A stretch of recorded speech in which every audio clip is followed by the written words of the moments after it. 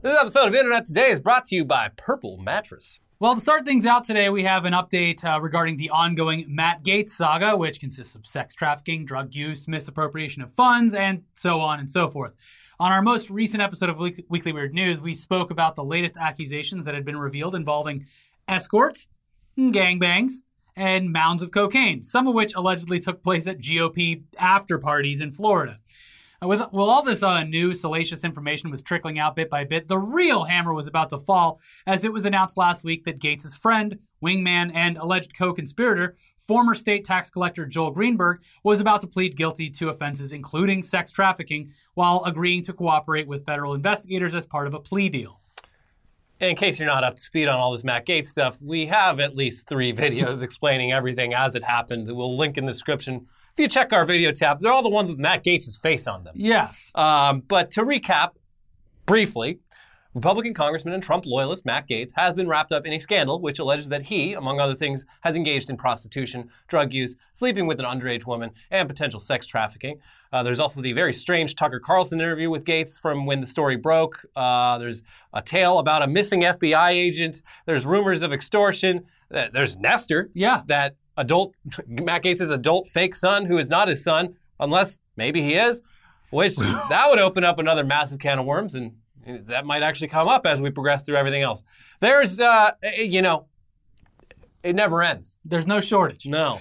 But all of the most recent problems for Gaetz stem directly from Greenberg, who was arrested last year and has been singing like a bird ever since in order to get a reduced sentence of his own. And like we said before, it was announced that Greenberg would plead guilty and then fully cooperate with the feds. And that's exactly what happened on Monday morning of this week in the U.S. District Court in Orlando, Florida. From Politico, a former friend and ally of Representative Matt Gaetz formally pleaded guilty Monday to multiple federal charges, including sex trafficking a minor, ID theft, stalking, and fraud, bringing his broad crime spree to an end and officially marking a new chapter in the investigation of the embattled congressman. Now, we should point out that this guy Greenberg, he was originally facing 33 federal charges initially, and he settled on just pleading guilty to 6. Now, those 6 are obviously incredibly serious, but there's certainly a certain reason why more than 24 charges seem to have just disappeared. Yeah. So the article says this. The 84-page plea agreement. 84 pages. It's about a lot of confessions to make there. Yeah. 84-page plea agreement that Greenberg formally signed off on in U.S. District Court does not mention Gaetz or anyone else by name, but it states that the victim of the sex trafficking had sex with other men while she was 17. Aside from Gaetz, sources close to the investigation say prosecutors are also examining a former employee of Greenberg's in Seminole County office, a co-conspirator of Greenberg's who allegedly was involved in defrauding a coronavirus relief fund, and at least one associate of Gaetz's. Also, while Greenberg appeared to get a break from prosecutors by only pleading to 6 of the 33 charges, he's still facing the mandatory minimum prison sentence of 12 years. Quote, he's looking at so much time that the only reason you would plead guilty to something like this because A, you have absolutely no defense, or B, you're looking for the reduction in sentence of the century. As for Gaetz himself, as of the time we wrote this article, the most recent statement that he gave was during a speech in Ohio on Saturday where he claimed that, I'm being falsely accused of exchanging money for naughty favors. Yet, Congress has reinstated a process that legalizes the corrupt act of exchanging money for favors through earmarks, and everybody knows that that's the corruption. Please look over here. Also, naughty favors. That's a really weird way to say underage sex trafficking. So underage sex trafficking. Some naughty favors. Interesting spin. And his main spokesman is this guy Harlan Hill, who just gets corncobbed on Twitter all the time. Mm-hmm. But his defense is just like, well, one of the charges that Greenberg is pleading guilty to was blackmailing someone and claiming they had sex when they actually didn't. So sounds like that's what's happening here. Yep. Open and shut case. Mm-hmm. Well, we'll have to see what the real story is as this plays out. If that's the case, good job, Joel Greenberg, tricking the entire FBI into thinking you had dirt on someone when you were actually up to your old tricks. Yeah, and if it plays out like that, I'm sure that they're going to go easy on you. Wink. Mm-hmm. Yeah. But yeah, this is obviously, as we've said many times before, going to be playing out over the next weeks, if not months. But this is the biggest thing that's happened so far in the case. So we'll see what happens next. Moving on to our main story, though, which also includes bitter court battles. It looks like the legacy of Bob Ross is actually a lot more scandalous than we ever could have anticipated. But also makes a lot of sense in some retrospect. Now, to be clear, you can breathe somewhat of a sigh of relief, though, because the information regarding Bob Ross, the human being, isn't anything too horrific outside of his involvement in cutthroat business deals and apparently the occasional fling here and there. Just doing some naughty stuff. But the company that bears his name and represents his likeness also owns his intellectual property and has profited off of him since before his PBS series, The Joy of Painting. They seem like they might be total dicks. Yeah, this is crazy. So on Monday this week, a lengthy, very detailed article from the Daily Beast was published titled Sex, Deceit, and Scandal, The Ugly War Over Bob Ross's Ghost.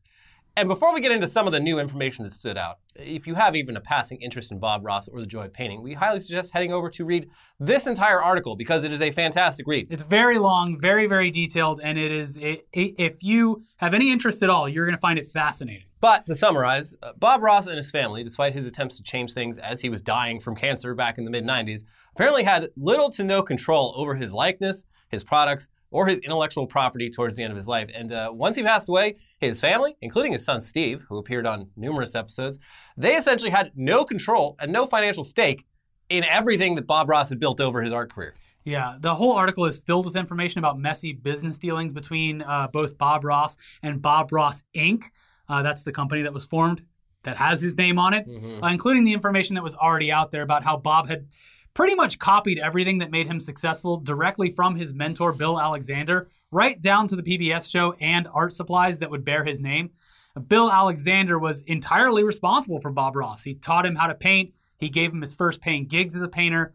Bill had a painting show on PBS that predated Bob.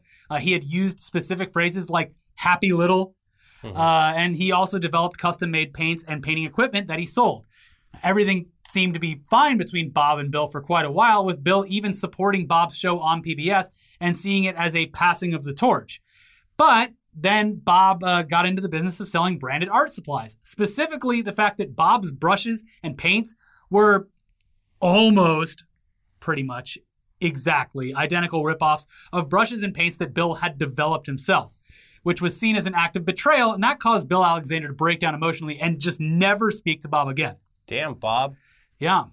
But again, at this point, it was a full-fledged business and one that had been given a big start by a couple who'd basically invested in Bob Ross from his early days in the art world, Annette and Walt Kowalski. They'd met Bob in Florida after finding interest in Bill Alexander's method of painting, as Bob was one of his traveling teachers. They convinced him to head up to the D.C. area where they lived and do some classes there in exchange for some pay as well as room and board. There's a lot more here about exactly how and when Bob broke through and got his own show on PBS that would then elevate him to nationwide stardom. Again, the whole thing, very long, very interesting, but we'll move ahead to the crazier bits. Yeah. Bob rose to fame with his show on PBS, and the business venture between Bob, his wife, and the Kowalskis was an even partnership, with each of them owning a part of the business, a business that by the early 90s was generating around $500,000 each year for the partners to divide. Yeah. More money, more problems, though, because the business relationship between Bob Ross and his partners was about to get real frustrating. From the article, the downward trajectory appears to have started in 1992 when Bob's second wife died of cancer. As a result of the company's structure, her stock was divided equally among the surviving three partners. Thus, after her death, Bob only owned 1/3 of the company that bore his name, a situation that could not have sat well with a man who was used to being in charge. Now, from there, it seemed as though it was a constant fight between Bob Ross trying to keep some shred of ownership of his name and IP, and the Kowalskis doing everything they could to own everything outright, all of which hit a fever pitch when Bob was diagnosed with lymphoma. From the article, right after Bob learned about his lymphoma and its grim prognosis, and only a handful of days before his final Joy of Painting episode aired, he received a fax from Walt Kowalski that was, for all intents and purposes, a declaration of war. It was a 6-page contract full of legalese and posturing, all with a single purpose: complete and total ownership over Bob Ross, his name, his likeness, and anything and everything he had ever touched or created forever. Now, Bob never signed those documents, but it apparently didn't matter because the Kowalskis would end up taking everything anyway, despite a last-minute change to his will that declared the rights to his name would go to his half-brother and his son, Steve. After he passed, there was a bunch of pretty reprehensible claims about the way that the Kowalskis and Bob Ross Inc. handled things. And in a lot of cases where they sued people over Bob's likeness, news headlines would read, Bob Ross Inc. sues blah, blah, blah, which it made it seem like Bob's actual estate was doing something that was completely out of character for him. Like, wow, Bob Ross, very litigious. Yeah, one of the main things, and it sucks, was Bob wanted to appear on this children's program, and so he was as a guest, and then it aired, and Bob Ross Inc. sued, I believe it was PBS, and the children's program for including Bob Ross in it. What the fuck? Even though that eventually got turned around because Bob Ross had started recording phone calls towards the end of his life because his memory was going, and they had a recording of him telling the Kowalskis that he was doing the show and then being like, oh, that's fine. But they sued anyway. There's a whole lot of other stuff about them trying to recoup money that was spent that gets pretty bad. But again, go read the article Are these for that. people still alive? So their daughter runs everything now. Oh, so they were able to pass on their stake to their heirs. Interesting. Now, one of the main things that's pointed out in the article, though, is the reasoning behind his son Steve's disappearance over the years. As you'll remember, or if you watch the streams or wherever you get your joy of painting, Steve Ross appears all the time in the series as a guest painter, and he's just as good as his father. Very calm, very nice voice. It would have been great if he had had his own show. Yeah. Now, apparently, Bob Ross Inc. made it clear to Steve that he could never do anything related to art or participate in the art world or use his name or his father's name to make a profit. As Steve recalled to the Daily Beast, he always remembered a phone call that he received back in 1995. Annette called me 2 days after my dad died, and she said, I want you to listen to me carefully. Any Bob Ross art products, anything related to art or painting, you can never, ever make those, distribute those, create a business around those, nothing. But if you would like to, you can do anything not painting or art related that you want. Fuck you. You can do Bob Ross pickles, Bob Ross shoes, Bob Ross whatever. But you cannot put the Ross name on a painting or art related product, period, ever for the rest of your life. So that's fucked up. But yeah, first of all, Steve is alive. Yeah. He's actually back to doing art and teaching classes, and that is almost directly a result of a website you're probably all pretty familiar with, Twitch. Yep. Obviously, things had calmed over the years and even decades after Bob's death because basically 2 new generations had grown up with little to no awareness of the man or the program, or at least not as high of an interest in it. But that all changed when the Kowalskis' daughter took over for her parents at Bob Ross Inc. At one point, they were approached for a deal with Twitch when the live streaming platform was looking to broaden its scope outside of gaming. And she almost didn't go for it until a younger family member urged her to do it. From the article, she said yes to the proposal, and in short order, the Twitch marathon launched Bob Ross into a new stratosphere. Twitch.tv woke up the world, Joan told the online journal Vocative in 2015 around the time of the marathon. They made everybody remember their childhood again, even though we've always been here. We are freaking out. It continues, the Bob Ross Renaissance opened up a whole new world of money-making opportunities. Jansen and a separate brand management company named Firefly supercharged the Bob Ross branding business, and the money started rolling in. So yeah, the Bob Ross brand was, again, bringing in money, and this time it was more than ever. Starting a few years back, and even now, you can't escape the Bob Ross merchandise explosion. He's got Funko Pops. Yeah, he's got the Chia Pet. He's got everything. And that is by design. And it has a lot to do with Twitch exposing him to a new generation and an old generation that was looking for ways to stream his show. Because of Twitch, Bob was once again a household name, and honestly, probably bigger than he'd ever been. And that's when Bob's son Steve got involved and eventually sued the Kowalskis over his dad's name. Quote, after a year of claims and counterclaims and depositions about odorless thinner, brush beater racks, bungee cord easels, and other items one imagines made their first ever appearances in federal court, the lawyers had finally made their cases. That fall, almost a quarter century after Bob's death, a judge in Virginia set to the task of determining where the world's most famous TV artist should reside in perpetuity. Continues. 6 months later, he rendered his decision. In his view, Bob had in fact given all of his intellectual property to Bob Ross Inc. during his lifetime via oral contracts that would have been confirmed by written contracts if the written contracts had existed. No matter, apparently, that the written contracts did not exist. Thus, the final amendment to the will was irrelevant since the intellectual property in question was, by that time, not Bob's to give to anyone else. In other words, Bob Ross Inc. owned it all. So Steve was not able to appeal the decision because he couldn't afford it and didn't want to stay tied up in an ongoing lawsuit. But he was able to finally strike a deal with the company who now owned his father's ghost. In exchange for a modest payment, Steve gave up his claims on Bob's intellectual property.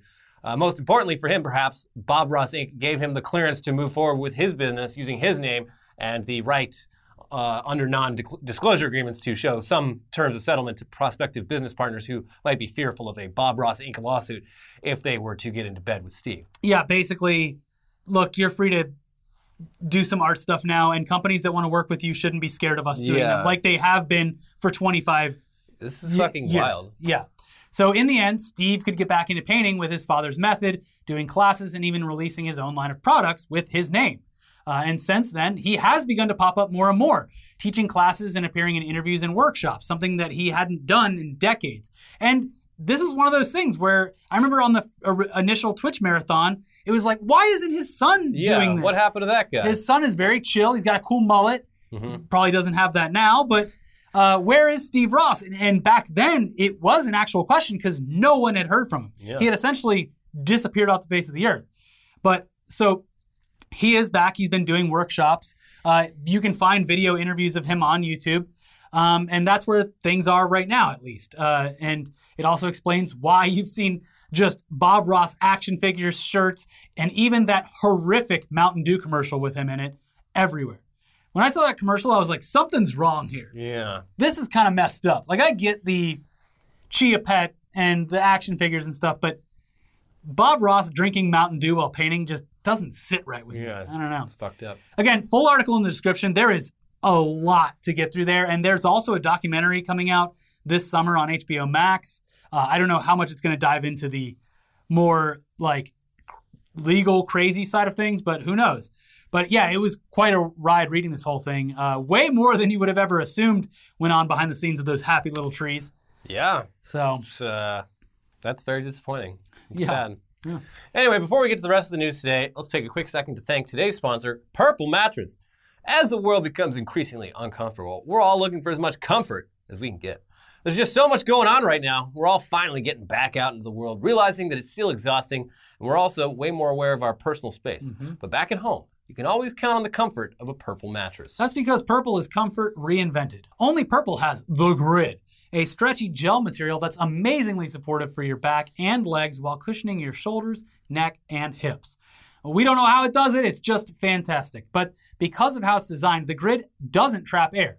Air actually circulates and flows through it, so you'll never overheat. The Grid bounces back as you move and shift, unlike memory foam, which remembers everything and has craters and divots.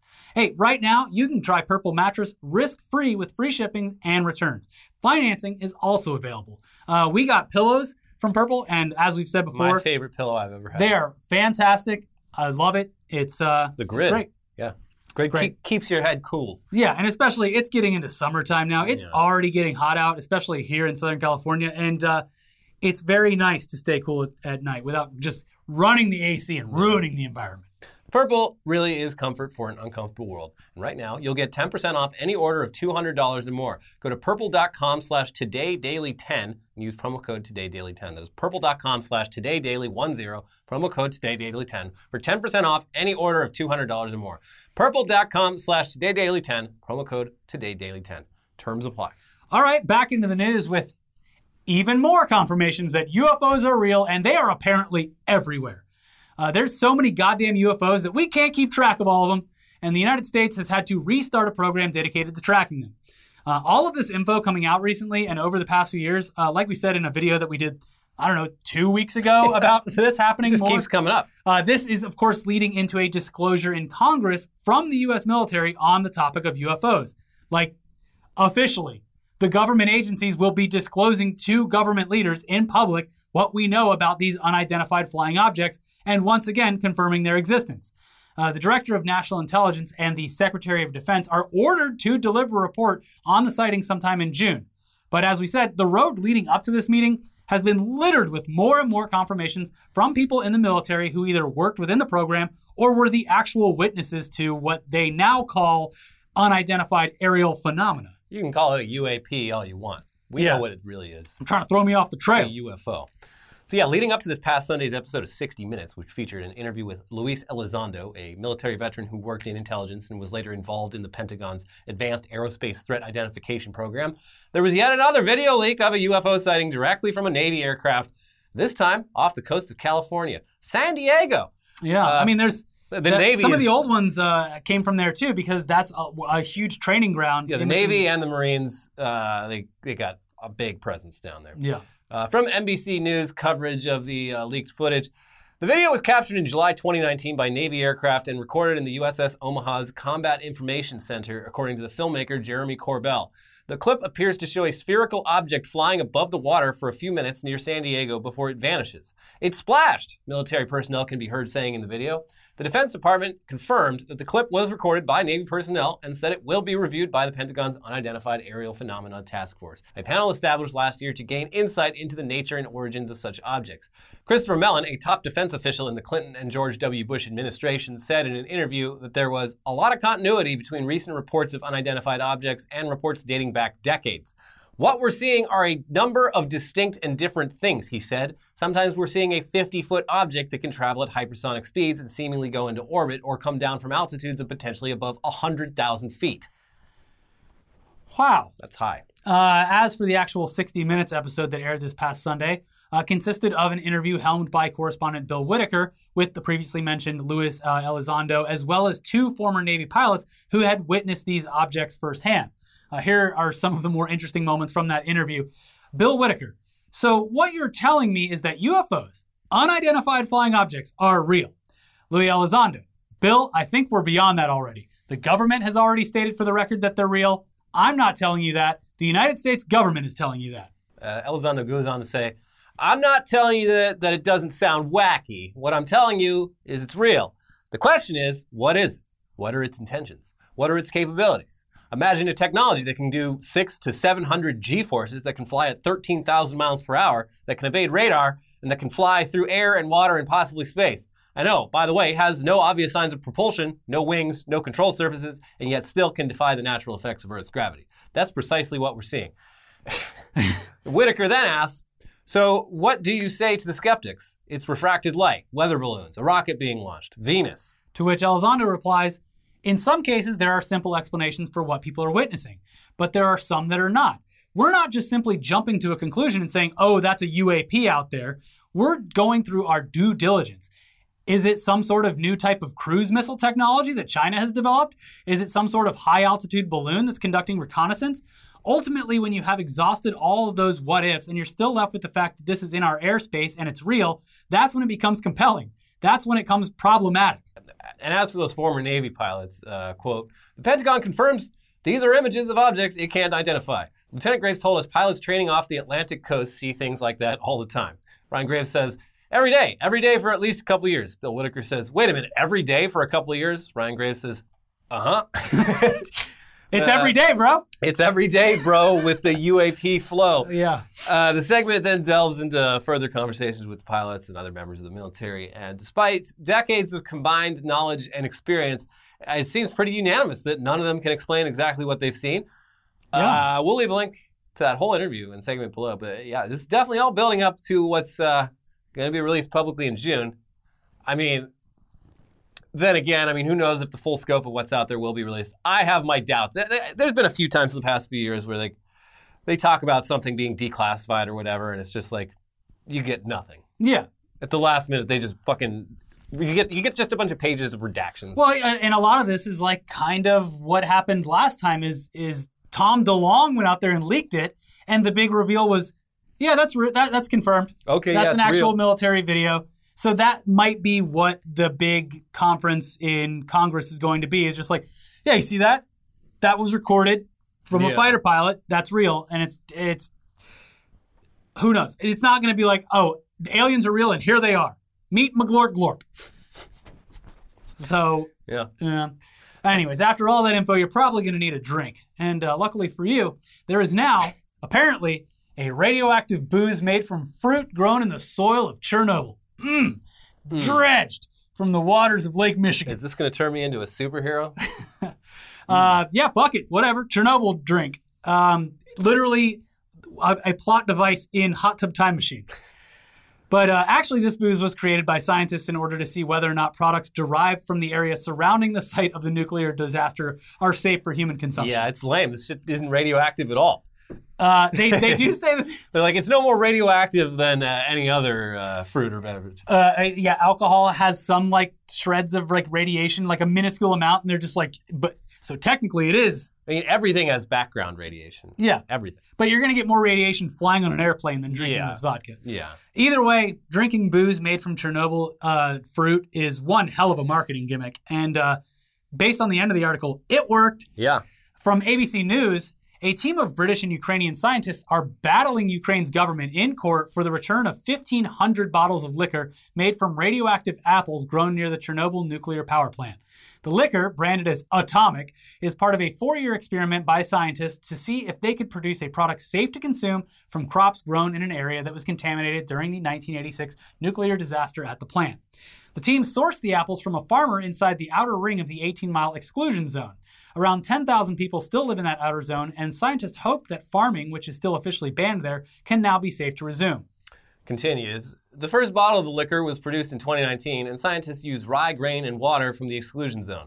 This year, the scientists had hoped to ship their first batch to the United Kingdom, with profits intended to go to the local community near Chernobyl. But in March, they hit a roadblock. Ukraine's security service, the SBU, seized the bottles at a distillery plant in western Ukraine. The reason, according to Ukrainian prosecutors, wasn't radiation, but problems with the bottle's customs documents. The liquor was intended mainly as a way of drawing attention to the scientists' real work in the exclusion zone, where they have spent years studying how the landscape around Chernobyl has recovered following the disaster. The apples used in the liquor showed slightly elevated radiation levels, but were below the limit considered safe for consumption by Ukrainian law. That radiation was then filtered out in the distillation process. The spirit was expected to sell for around $50 in Britain. Scientists said they had already received a lot of interest. We're getting emails from people all over the world, Australia, US, Canada, France, from people saying, where can we buy some?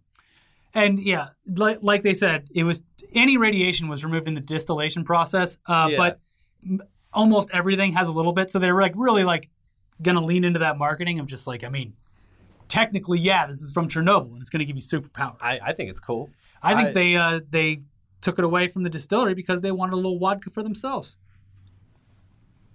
Daddy wanted a taste.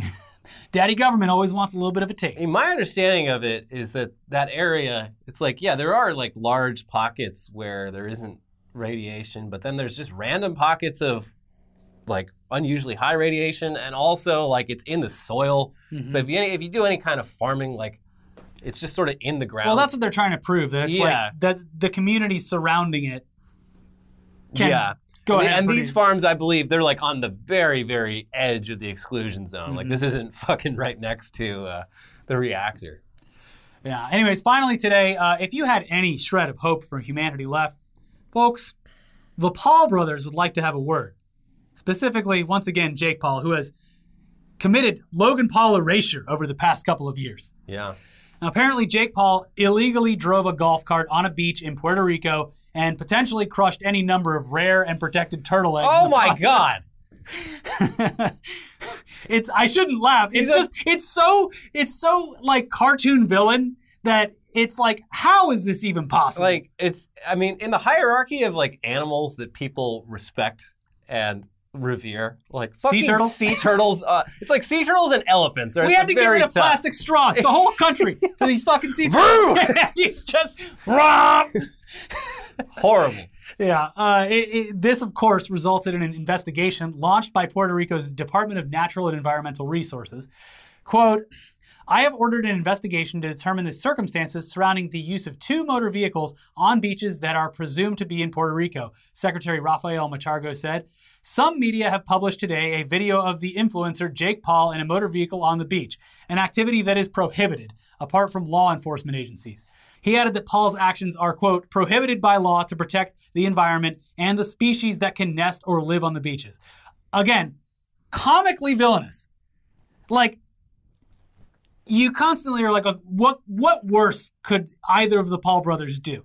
And just like using a golf cart or an ATV to just rip donuts on top of endangered fucking eggs on a beach, it sounds so far out of the realm of possibility that it is humorous to hear that they've actually done it. Yeah, it's like if you were writing like onion headlines about Jake Paul. Yeah. Jake Paul does like ecological Terrorist. destruction. Ecological terrorist Jake Paul. Yeah. Now, Jake Paul deleted the video. Got a little bit of backlash. But yeah, obviously people saved it before that. Sorry, you can't. The evidence is out there. And you know what? I would typically show it because it exists on social media and it would add to the storytelling. But at this point, I'm kind of nervous that Triller would come after us for a video that Jake Paul $50 million. shot on a beach. Somehow they own it. I'm telling you. Anyway, Insider.com reached out to whichever Paul did this for comment. So far, they haven't heard back. Committing Logan Paul erasure by being a bigger douchebag for longer. What if it turns out like Floyd Mayweather's just like really a big fan of sea turtles? It's like they're beautiful, majestic creatures. They never did anything wrong. It's like Mike Tyson and pigeons. Yeah. I have 5 sea turtles. The problem is he's fighting Logan Paul. But even he is confused about who he's fighting because he got into it with Jake Paul and got his hat stolen or whatever. Nobody knows these two. White people all look the same. And they both smell like mayonnaise. Yeah. Fucking Paul brothers. They don't wash their legs. Anyways, he was there because Logan Paul just bought a $10 million mansion in Puerto Rico, which I'm sure everyone there is really thrilled about. Puerto Rico, I never saw like too much information about it, but it apparently was one of those coronavirus like work from home getaways for a lot of Americans. Yeah. And I don't think the people of Puerto Rico were too happy about that. We need to grant them statehood so we can keep the Paul brothers on a leash. Yeah. Among many other reasons.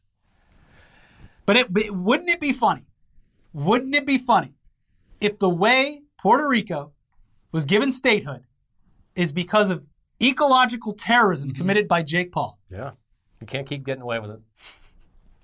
We'll have to wait and see. Anyways, check out our most recent episodes of Weekly Weird News over here for a full rundown on the latest stuff involving Matt Gaetz and a bunch of insane headlines. And then an episode of News Dump, which kind of relates to this, where Ethan from H3H3 is currently being sued by Triller for $50 million for allegedly rebroadcasting the Jake Paul fight. Check both of those out, and we'll see you soon for Tech News Day. See you soon.